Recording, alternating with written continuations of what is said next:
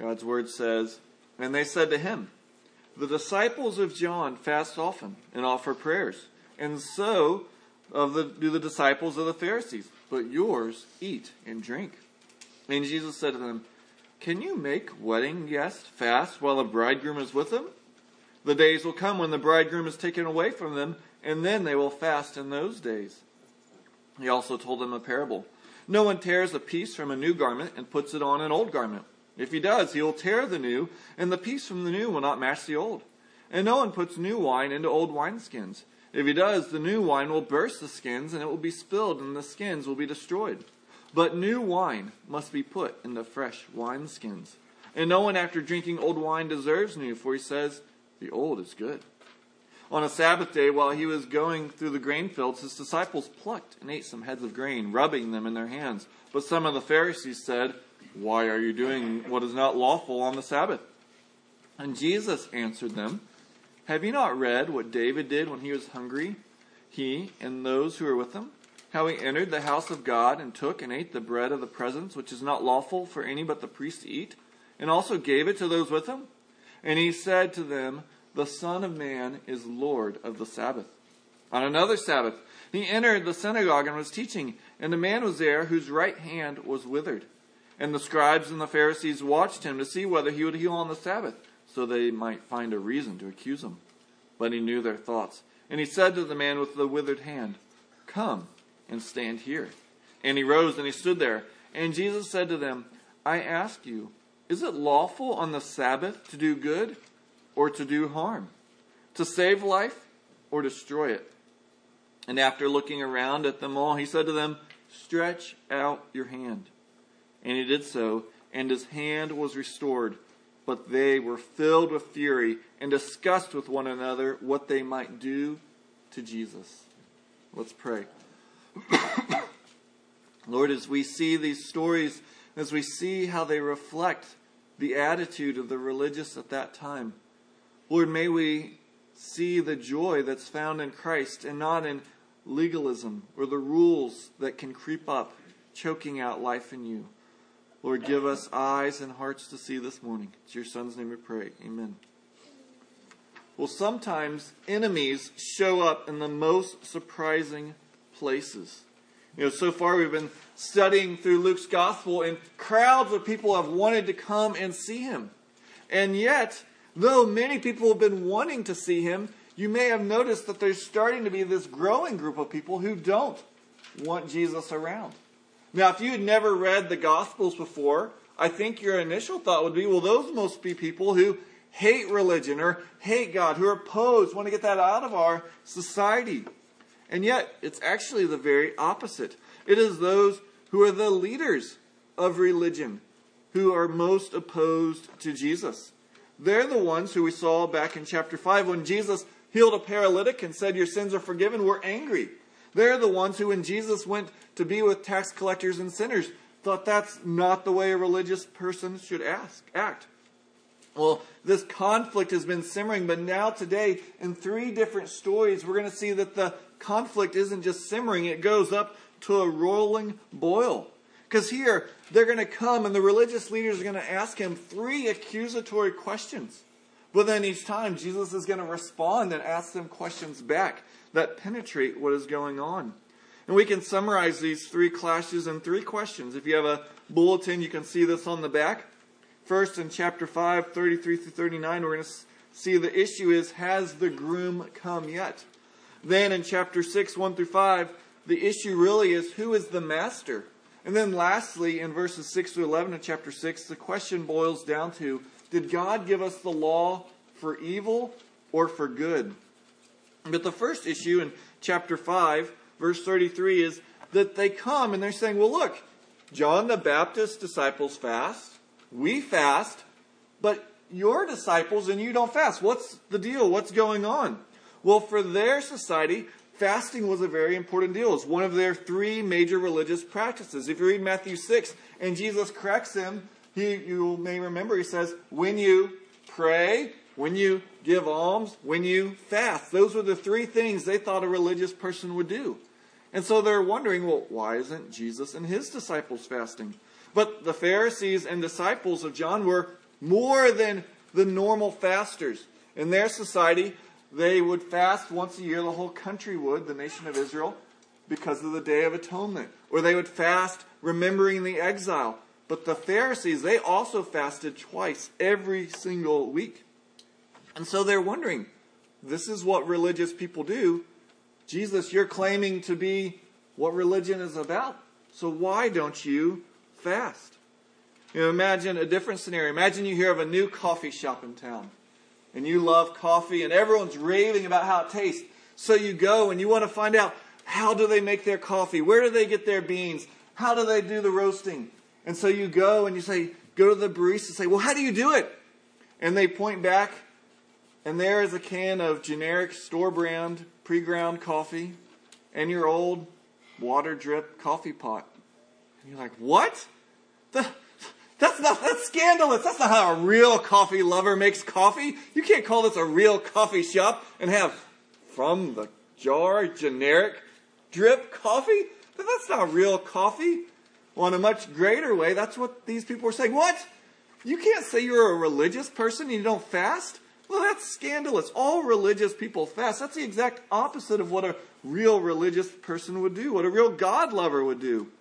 So Jesus responds, though, and he gives them this illustration. He says, look, imagine a wedding, basically.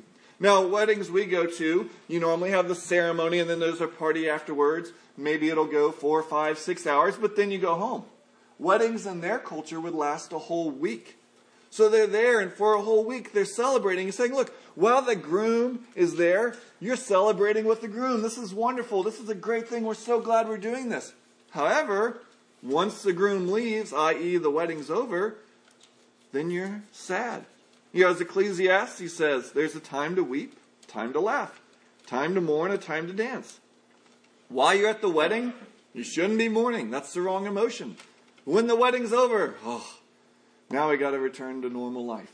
The sadness comes. And Jesus uses this illustration because he's wanting them to tie in to what he already proclaimed in the Old Testament. Because in the Old Testament, God said, the husband, the groom will come. Isaiah 54, 5-6 reads, for your maker is your husband. The Lord of hosts is his name, and the Holy One of Israel is your Redeemer. The God of the whole earth he is called. For the Lord has called you like a wife, deserted and grieved in spirit, like a wife of youth when she is cast off, says your God. Thus Jesus boldly is declaring here that he is God who's come to redeem them. He's come to be their groom. And thus if they continue to fast while he's there, they are showing that they don't actually believe that he's their husband who has come for them. So it actually misses the point of who Jesus is to fast at this time. Because remember, why are the disciples of John fasting? John's main message was repent, for the kingdom of God is at hand. So we need to be getting ourselves right. Except Jesus said, I'm the king who's come. Or the disciples of the Pharisees, they said, well, we got to fast so we can become right and pure before God. Except Jesus just showed them a couple stories before that he is the one who gives forgiveness so you can be made pure before God. So to continue to fast, to be pure before God, is to deny who Jesus is. And so Jesus is saying your fasting is really inappropriate because I'm here. I'm the groom. Except then Jesus adds something in verse 35. He says the days will come when the bridegroom is taken away from them, and then they will fast in those days. In other words, the wedding is over, and that's when it is a time to mourn. A time to long for him to come back. Now, we don't miss people as much as we used to. With modern technology, as soon as someone leaves, you can send them a text. They can reply. As soon as they're there, you can talk to them on the phone. As soon as they're at a computer, or now with phones, you can FaceTime or Skype. You can still see them face to face on the other side of the globe. But in prior generations, once they left, they were gone. There's no letters going around rapidly. There's no text. There's nothing. And there would be this aching for them to return.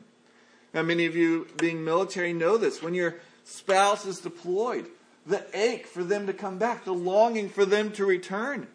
And that is what Jesus is saying we should have. In Hebrews chapter 9, he talks about those who are saved or those who eagerly wait for him to return. In Revelation 22, they cry out, "Come quickly, Lord Jesus." Because while the groom Jesus has come, he's also gone back. We're kind of in this in-between time.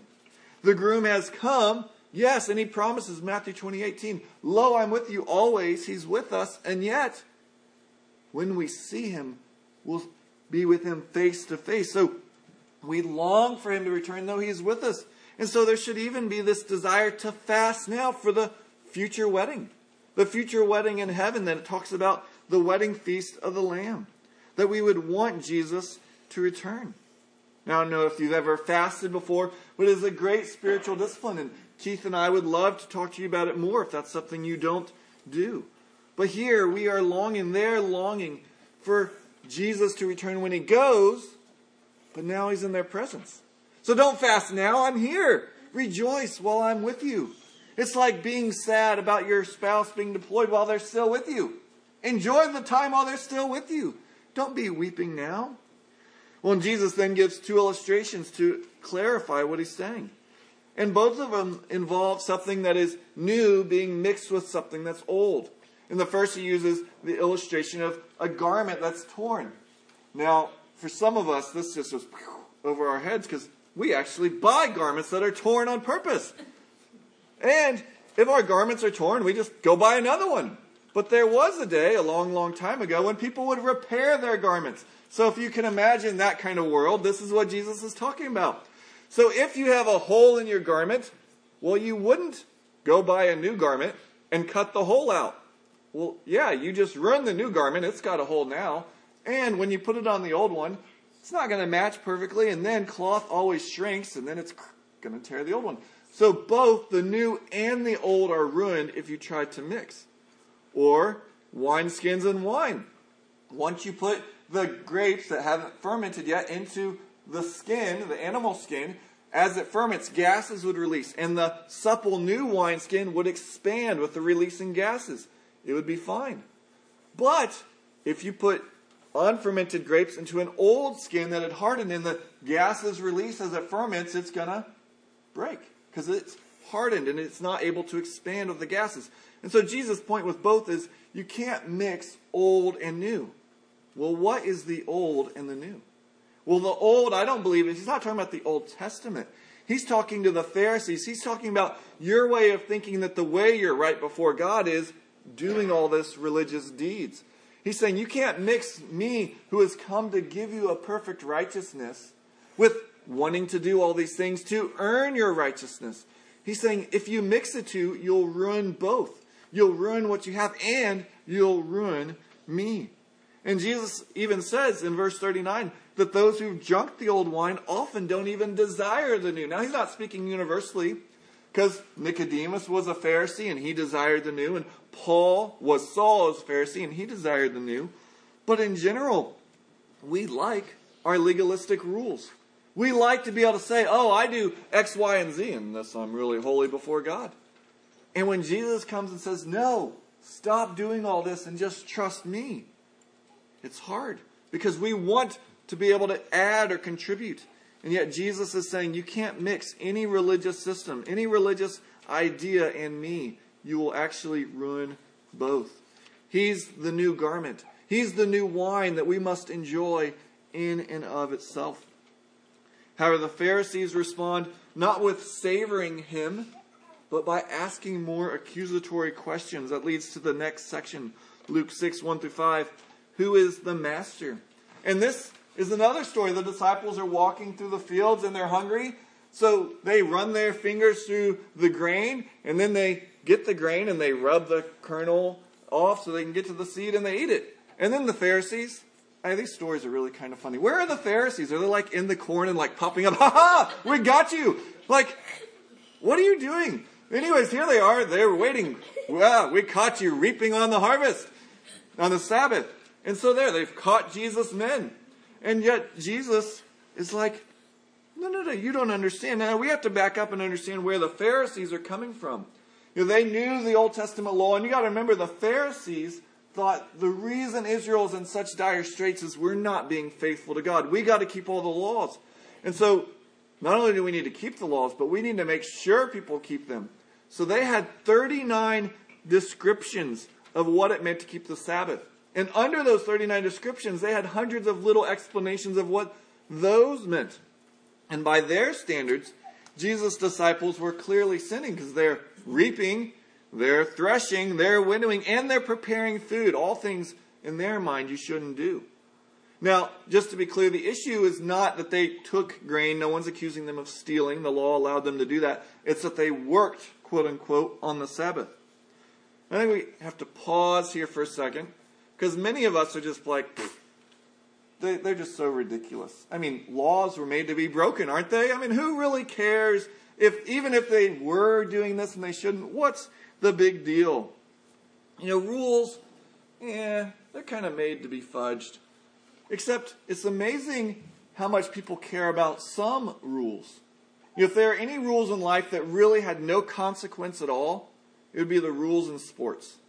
I mean, really. Once the game's over, no one's life is on the line. Unless you're a Colombian soccer player and kicking your own goal, but that's another story. No one's life's on the line. It's just a game.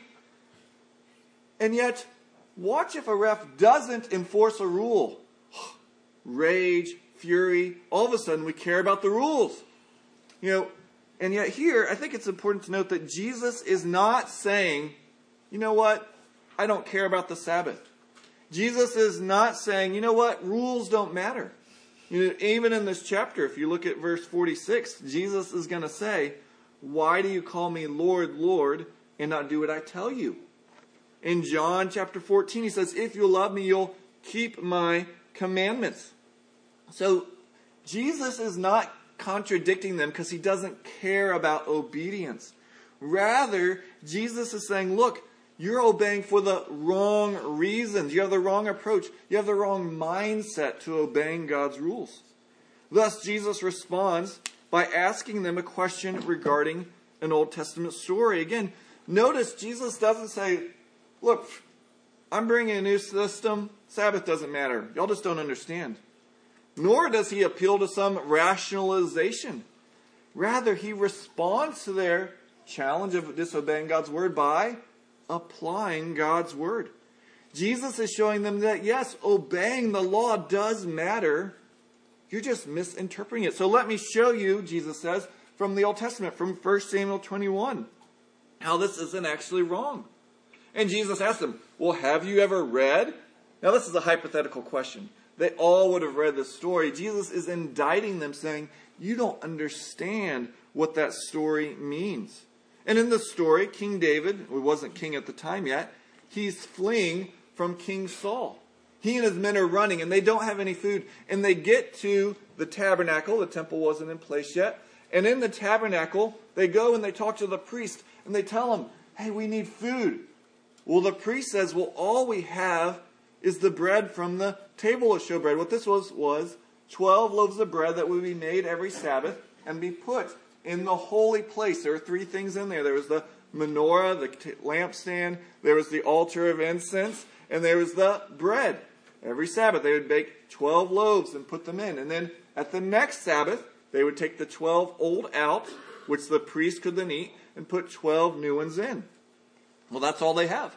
And of those 12, they've already eaten 7. So there's only 5 left. But what did the priest do? He gave them to David and his men. Basically, the priest said the technical legalities of the law is not what this bread is about. The bread is to give life. So if you're here starving, I'm going to give you the bread. And so this kind of traps the Pharisees, because if they say that was wrong, then they're accusing King David and the priest, which they'd never want to do. But if they say this is right, then they have to realize, oh, our rules that we have established for the Sabbath are incorrect. And basically what Jesus is wanting them to see is that the spirit of the law should at times override the letter of the law. And we understand this as well. Many of you have driven in cities where they not only have a speed limit, they also have a speed minimum. They post on the highways, for example, you can't go lower than 45. Well, it'd only be a fool who saw an accident and saw everyone stop going, the law says I have to go 45. Here we go. Boom. I had to go 45. That's what the law said. Well, no, the spirit of you can't drive lower than 45 is to keep everyone safe, to keep everyone moving. The spirit of the law is not, we can't think, and so we just have to keep careening forward into each other. And so, even in our society, we realize, yes, there's laws, but the laws have a spirit behind them. And here, it's important that Jesus' point is that, look, understand why God gave you the law. Now, we need to be clear, having the right motivation or spirit doesn't mean that you can go out and break any law. That's not Jesus' point. It's rather that if obeying the law means you have to do harm to God's image bearers, then you're not understanding why God gave you the law in the first place. In this case, David and his men were starving. They should be able to eat. My men, my disciples, were walking, they're hungry. It's okay if we rub and toss them in our mouth. That's not the point of the Sabbath. And this story is really a warning, not just to them, but even to our legalistic and pharisaical hearts. You know, it's very easy to appeal to the letter of the law when we want something. Well, Mom, you said not to watch television. I wasn't watching television. I was watching Netflix on the computer. I didn't watch TV. My contract says I only have to work 8 hours. My time's up. I'm gone. Now, it's interesting. A lot of people who like to appeal to the letter of the law for their contracts, if their boss says y'all can go early, they don't also go, no, I got to stay the whole time. They're fine to obey the letter of the law when it benefits them, but when it doesn't, oh, that's okay. They're free, oh, no big deal. Or, you didn't say anything about picking up the clothes by the doorway. You said to clean my room. Those aren't my room. And in our society, we have to have lawyers upon lawyers, laws upon laws, trying to nail people to do what the law wants them to do because we have to be forced. We don't want the spirit of the law to guide us. We want the law to have to nail us down. And this can be very dangerous. Paul Tripp writes about the seriousness of this in regards to parenting. He writes, we as parents need to be skilled at talking about the spirit of the law with our children. We need to talk about the heart issues behind the command. We need to show our children the difference between an inner purity and a Pharisaic performance of duty. We need to see their legalism as an opportunity to talk about what it means to have a heart for God and a heart for doing what is right. As we point our children to the grandeur of the spirit of the law, they will say, I can't do this. I can't love. I can't give. I'm not a servant. Tripp then concludes, that will then give us the opportunity to show them the help that Christ can only give. So here in this conflict, Jesus wants the Pharisees to see that even the Old Testament showed that mercy and compassion, the spirit of the law, overruled the technical restrictions of the law. But it's more than that, because you may have noticed in verse 5 that Jesus said, the Son of Man is Lord of the Sabbath. Jesus used that phrase in the story of the healing of the paralytic Son of Man, where he's saying, I'm the representative human for all mankind.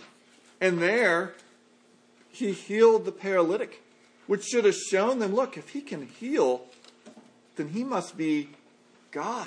And if he's God, then he's the lawgiver. And if he's the lawgiver, then he's the master of the law. And he can interpret his own laws.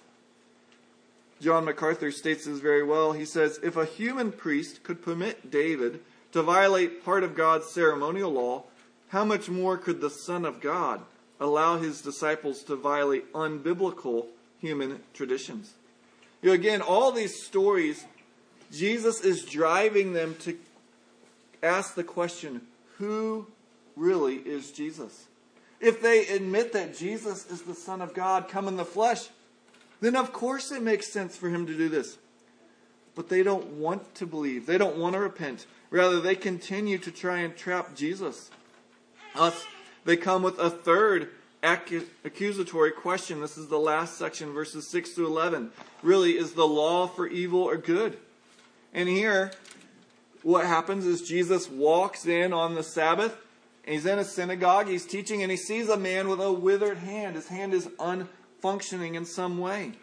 And the Pharisees, what are they doing? Well, it says they're watching him. Now, the word watch is more like lurking or spying. They're like spies on the lookout. Again, how can we catch Jesus? You know, you can hear them thinking almost, we got Jesus this time. Here's someone who needs help. It's the Sabbath. Jesus is going to want to help him. This must be a bad person. He wants to help. And Jesus is going to help him. And so they think, we got him trapped. It's the Sabbath. He won't be able to stop himself from doing good. Except Jesus does something that really is fascinating. In verse 8, he says to the man, come and stand here. Now, stand here literally means come and stand in the middle of the room. You know, the Pharisees, they're all spying. They're thinking they got to catch Jesus. So what does Jesus do? He turns all the lights on. He says, hey, everyone, pay attention. Here, come in the middle. I want everyone to see what I'm doing. He's saying, I have nothing to hide. Nothing that I'm doing needs to be spied on because I'm showing you what I'm doing. You know, this is really an application of Jesus' words in John 3, where Jesus said, and this is the judgment. The light has come into the world, and people love the darkness rather than the light because their works were evil. For everyone who does wicked things hates the light and does not come to the light lest his works should be exposed. But whoever does what is right and true comes to the light, so that it may be clearly seen that his works have been carried out in God. Jesus is willing to say, what I'm doing is good. I don't have to hide. I don't have to say, hey, come over here in the corner. Let me heal your hand. Jesus says, this is good to do on the Sabbath. Come, let me show everyone. If you have to do what you want to do in secret, it's revealing that it's not what you should be doing. But before Jesus heals, he again questions the Pharisees. He asks them a question about legality. He asks them, is it lawful to do good or evil, to save life or take a life? And the Pharisees are again stuck. Because if they say they should do good, it wouldn't that be horrible to say that, then they'd be condoning what Jesus is about to do. However, if they say you should do evil, well then it would readily be apparent that all of their laws and their system are not what God desires. They're not honoring God. Thus, they stay silent. Again, Jesus is applying, now this is a future verse, but applying the principle of James 4:17, which says, so whoever knows the right thing to do and fails to do it, for him it is sin. You know, we often think of evil as sin as doing something actively. You stole, you attacked someone, you did. Except God said his sin is not only doing things, it's when we don't do things that we should do. It's both. It's when we leave undone what should be done. And so Jesus is saying, look, here is this good thing that could be done. Let's do it. And so after looking around at the Pharisees who won't answer, he tells the man to stretch out his hand. Now this is really an audacious thing to say. Now imagine what Jesus is saying to this man. Maybe you've experienced the cruel way we treat other people. And maybe there's someone in a wheelchair and other kids will tease them and say, hey, walk over here. Well, they can't. It's cruel. It's making fun of them for the thing they can't do. Well, this man has a withered hand, and yet Jesus tells him to stretch it out. That's the one thing he can't do. And yet it's not cruel because Jesus does that to heal him. As he stretches out his hand, the sinews, the ligaments, the feeling all come back. Now, as we've noted in these other healings, Jesus didn't give an incantation. He didn't put on a magical hat. He didn't pull out a wand. He didn't go and pull out some ointment that no one else has known about, but he's brewed it up. Jesus just speaks. Jesus' words have power to bring life. Life not only to withered hands, but also to withered hearts. And yet, how do the religious leaders respond? You know, just imagine you've known this person all their life. They have this horrible situation in a society that works with their hands. He has a withered hand. And this man is healed. You should be jumping up with joy. And yet the Pharisees are stomping in rage. Why? Because as William Lane writes, in their concern for legal detail, they'd forgotten the mercy and grace shown by God to man when he made the Sabbath. In the name of piety, they'd become insensitive both to the purposes of God and the sufferings of men. So rather than rejoicing, they from this point start plotting how they can get rid of Jesus.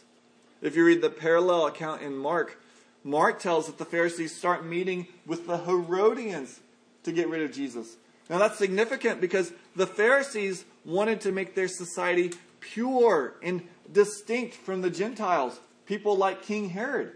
Well, the Herodians are people who want to support Herod. So two groups that should hate each other say, we hate Jesus more than we hate this. And so they unite in their efforts to get Jesus. And again, though, we have to guard because these Pharisaical attitudes can creep up in us. I've mentioned this story before, so some of you might remember it. But I was at a church once, and later on in the week, I was talking to one of the people in the church. And the woman said to me, do you know what everyone was talking about all week? No, I don't really know what y'all were talking about. She said, oh, this last Sunday, these two girls came in, and they sat and they drank coffee through the whole service. We couldn't believe it. In the sanctuary. And I couldn't believe it either that people were talking about this all week. I knew who these two girls were, and I was glad that they wanted to come to church. Well, the next Sunday, the two girls didn't come to church, and so I followed up with my friend. I said, was anyone talking about the fact that they didn't come back? No, no one really mentioned it. You know, here is this being played out. We are happier, these people, if we have a group of people who show up and know you don't drink coffee, and you can drink coffee in here if you want. You know you don't drink coffee in this holy place. We're happier at that than two people who need Christ being in here. That makes us upset. Oh, but they don't show up. Oh, we don't really need to get upset about that. That's no big deal. You know, the same Pharisaical attitude exists. And it could exist in us in other ways. You know, we can be quick to catch people when they say things wrong. That we want them to cross the line so we can point out how they aren't saying it right. You know, you don't have to spend much time online to realize there's people who, if they say anything slightly wrong theologically or politically or socially, they're going to jump on them, and we're going to like a sarcastic meme or post it or share it and let them know how wrong they are because they didn't say that just right. Well, that's the Pharisaical attitude of, we got you, you're wrong, rather than compassion.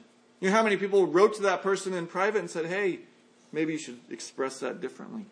You know, are we eager to catch people in their mistakes? You know, in their grammar, in their dress, in their decorum, in their life? Or do we want to do them good? You know, again, it's not that Jesus doesn't care about the rules, but he's filled first with mercy and compassion before he is with condemnation. But I think it's very significant. I want to point out again that who are these people who are despising Jesus? It's not people who, in outward appearance, hate God. It's the religious. They've dissected God's word so they can pull out various parts and apply them so they can sit in judgment and condemnation over other people's lives. You know, rather than using God's word to condemn others, we should really realize his word stands in condemnation of us. However, if there's one person who could have stood up and said, hey, let me speak condemnation, it was Jesus. He could have gone to the middle of the room and said, hey, let me tell you how all of y'all are actually sinning. And yet he didn't speak words of condemnation first. He gave words of compassion. It's Jesus who gives new life. And he gives new life not just physically, but spiritually. He says, you don't need to come on your own. I will give you a righteousness that you may come to me. Yet these proud, self-made, legalistic Pharisees don't like the words of life. You know, it's very ironic. Because Jesus healed on the Sabbath, they now start planning on the Sabbath how to kill Jesus. You heal, so we're going to kill. The exact thing they're saying they're trying to honor, they're breaking in their own actions.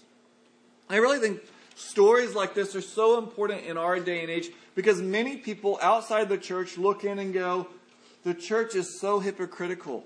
They're such fakes. And I think Jesus would probably say, I agree. Not to every church, not to every Christian, but when people say that, it's sometimes helpful to go, Jesus might agree with you. Now again, I'm not trying to cast condemnation on every Christian in church, but we need to point out that the main group that hated Jesus was the religious people. They're the ones who killed him. And our friends who are questioning the church sometimes have very legitimate points that we need to note and go, yeah, you're right. And that's wrong that Christians act that way. That's wrong that I act that way at times. We need to follow Jesus, and we don't follow him perfectly. In the late 1400s, the personal physician to King Henry VII and then the VIII, he was reading the Gospels in Greek, and when he read them, he said, either this is not the gospel, or we are not Christians. He realized that the way they were living was so counter to what Jesus was saying that it couldn't be the same thing. And so even this morning, the question is to us is, are we living the life of the gospel? The life that Jesus is calling us to, or are we using God's word just to puff ourselves up, to make ourselves feel better, so we can then look down and judge others? And I think Jesus here is calling us to have the same compassion, the same arms of love that reach out, that don't first seek to condemn, but first seek to show his compassion to others. Let's pray. Lord, even now it's easy to condemn. Oh, those stupid Pharisees. Lord, would you give us hearts that are quicker to forgive? Hands that are quicker to open up in forgiveness than to close in judgment. Lord, as we look around, sadly, in our own lives and in many churches in the U.S., we do very much live Pharisaical, self-righteous lives. Lord, would you forgive us individually and forgive the churches in our nation? Lord, would we actually be people who follow your book, who live humble lives of service, who don't look at ourselves and what we do for being any better, but continually point to your Son and what he did as our only hope and righteousness.